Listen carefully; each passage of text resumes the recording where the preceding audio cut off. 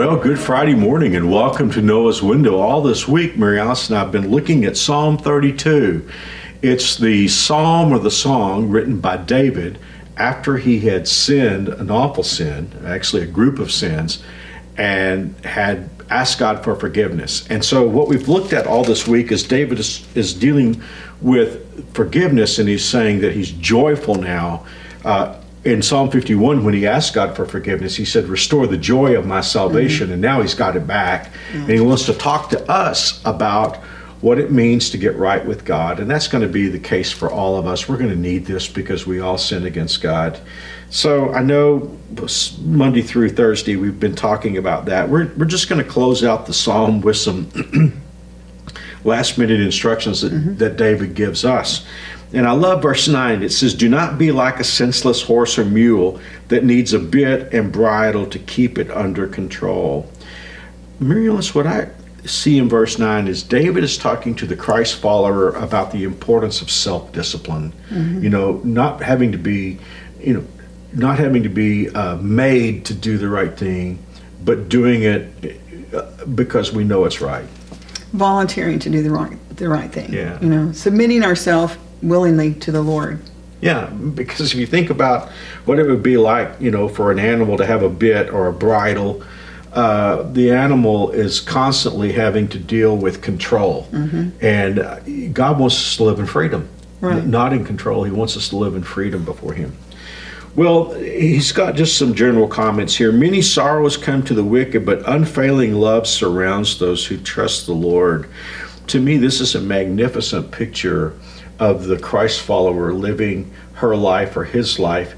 Wherever we go, we're surrounded with this bubble, this aura of God's unfailing love. Isn't it great to just travel, live our lives surrounded by God's unfailing love? Absolutely. The other thing I see here that jumps out at me is the contrast between the wicked and those who trust the Lord. That's how he characterizes those two groups of people. And it reminds me, not to jump too far off topic, but in talking about what sin is, really, sin is living your life in a way that you're not trusting the Lord. If you go back to even the Garden of Eden, that one rule that God had really was about trust. It was. So if you think, to me, that just really is huge, because when we think wicked, we have a list we think about.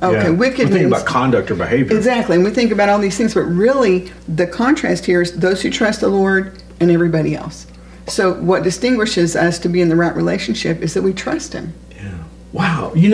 That's so interesting, because when you look at it in regard to what's happened in David's life, was there a season in his life that he quit putting his confidence in God? Did he start putting his confidence in himself? And his power, maybe, because he was very powerful. Well, and we see that in another situation in David's life where God had told the kings not to number the people. And David decided he was going to do that anyway. And you can't help but wonder, did David get a little full of himself? And maybe the culture was pressuring him as well. Well, I think so, because it was so easy for David to say, this is what kings have. This is what kings do. It's the culture of kings. Yeah, but God had said from the very beginning, you're going to be different from every other king, because you're going to trust me, and I'm going to be your leader. But I love what you just said there.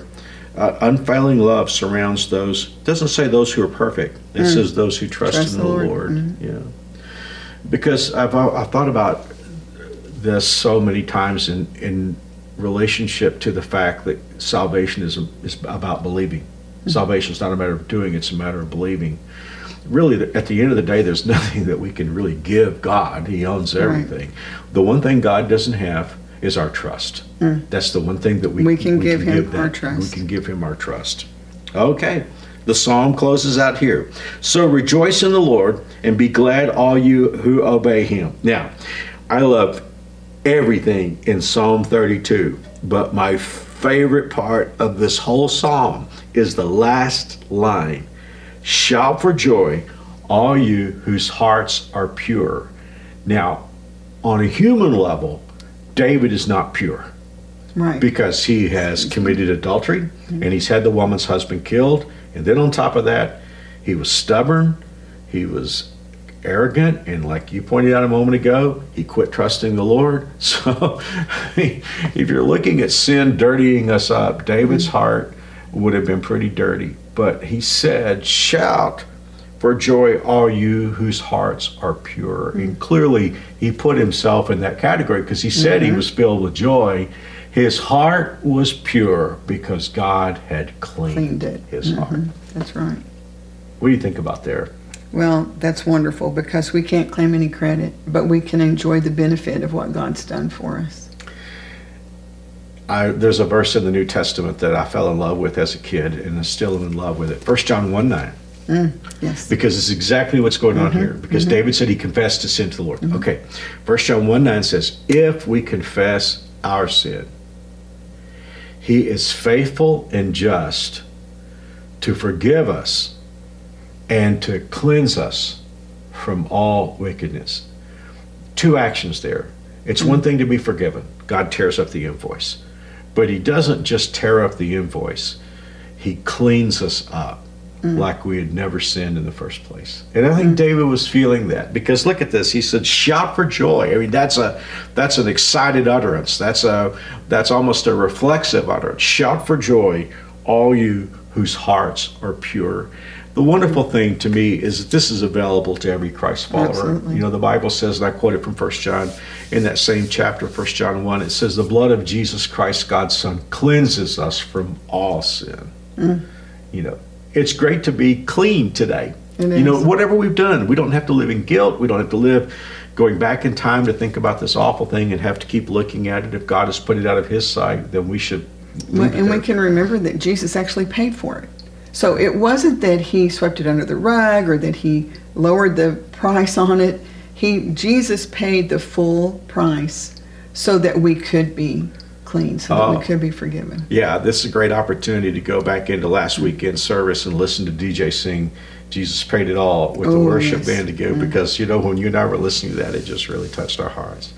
Well, I hope this week has been a blessing. We've been looking at the joy of being forgiven, the joy of being clean before the Lord. And so hopefully Psalm 32 is going to become one of your favorite psalms as you think about these wonderful songs in this 150 chapter songbook that we call the Book of Psalms. Mary Alice, pray for us, please, today. Let's pray.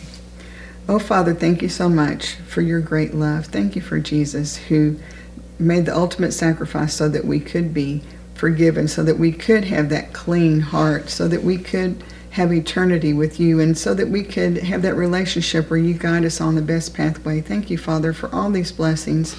Thank you for loving us, Father. Yes. Thank you for each and every person who's watching or listening today. I just pray that you have blessed them today, that their relationship with you today would be a sweet one, that they would know the joy of being forgiven.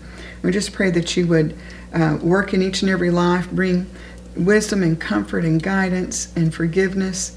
And we're going to thank you for all these things, and we're going to pray all these things in Jesus' name. Amen.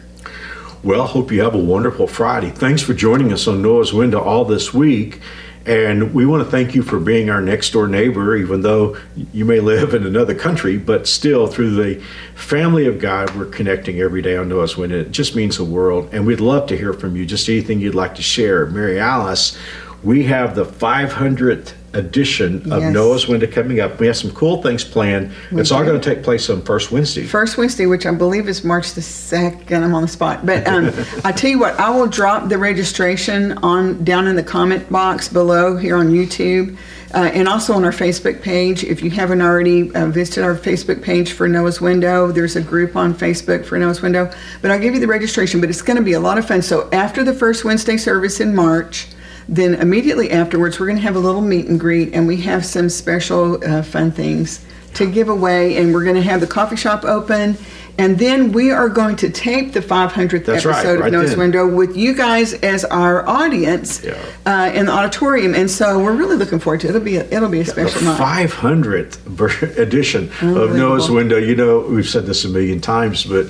when we started Noah's Window in March of 2020, I thought it might be 2 weeks. You know, I thought that might be it. We might do 10 editions of Noah's Window. Well, we're about to do the 500th, and again, it's been something that's kind of been on my heart for a long time. I've wanted to do it for years, but COVID sort of opened the door to doing this. But thank you. It's been your love for Noah's Window that's inspired Mary Alice and me to keep this going. So I hope you have a wonderful day, And if you're in Wichita or around Wichita, we hope that New Spring is part of your weekend experience, unless you have a church home. And if you're outside our area, we'd love to have you join us online. That's right.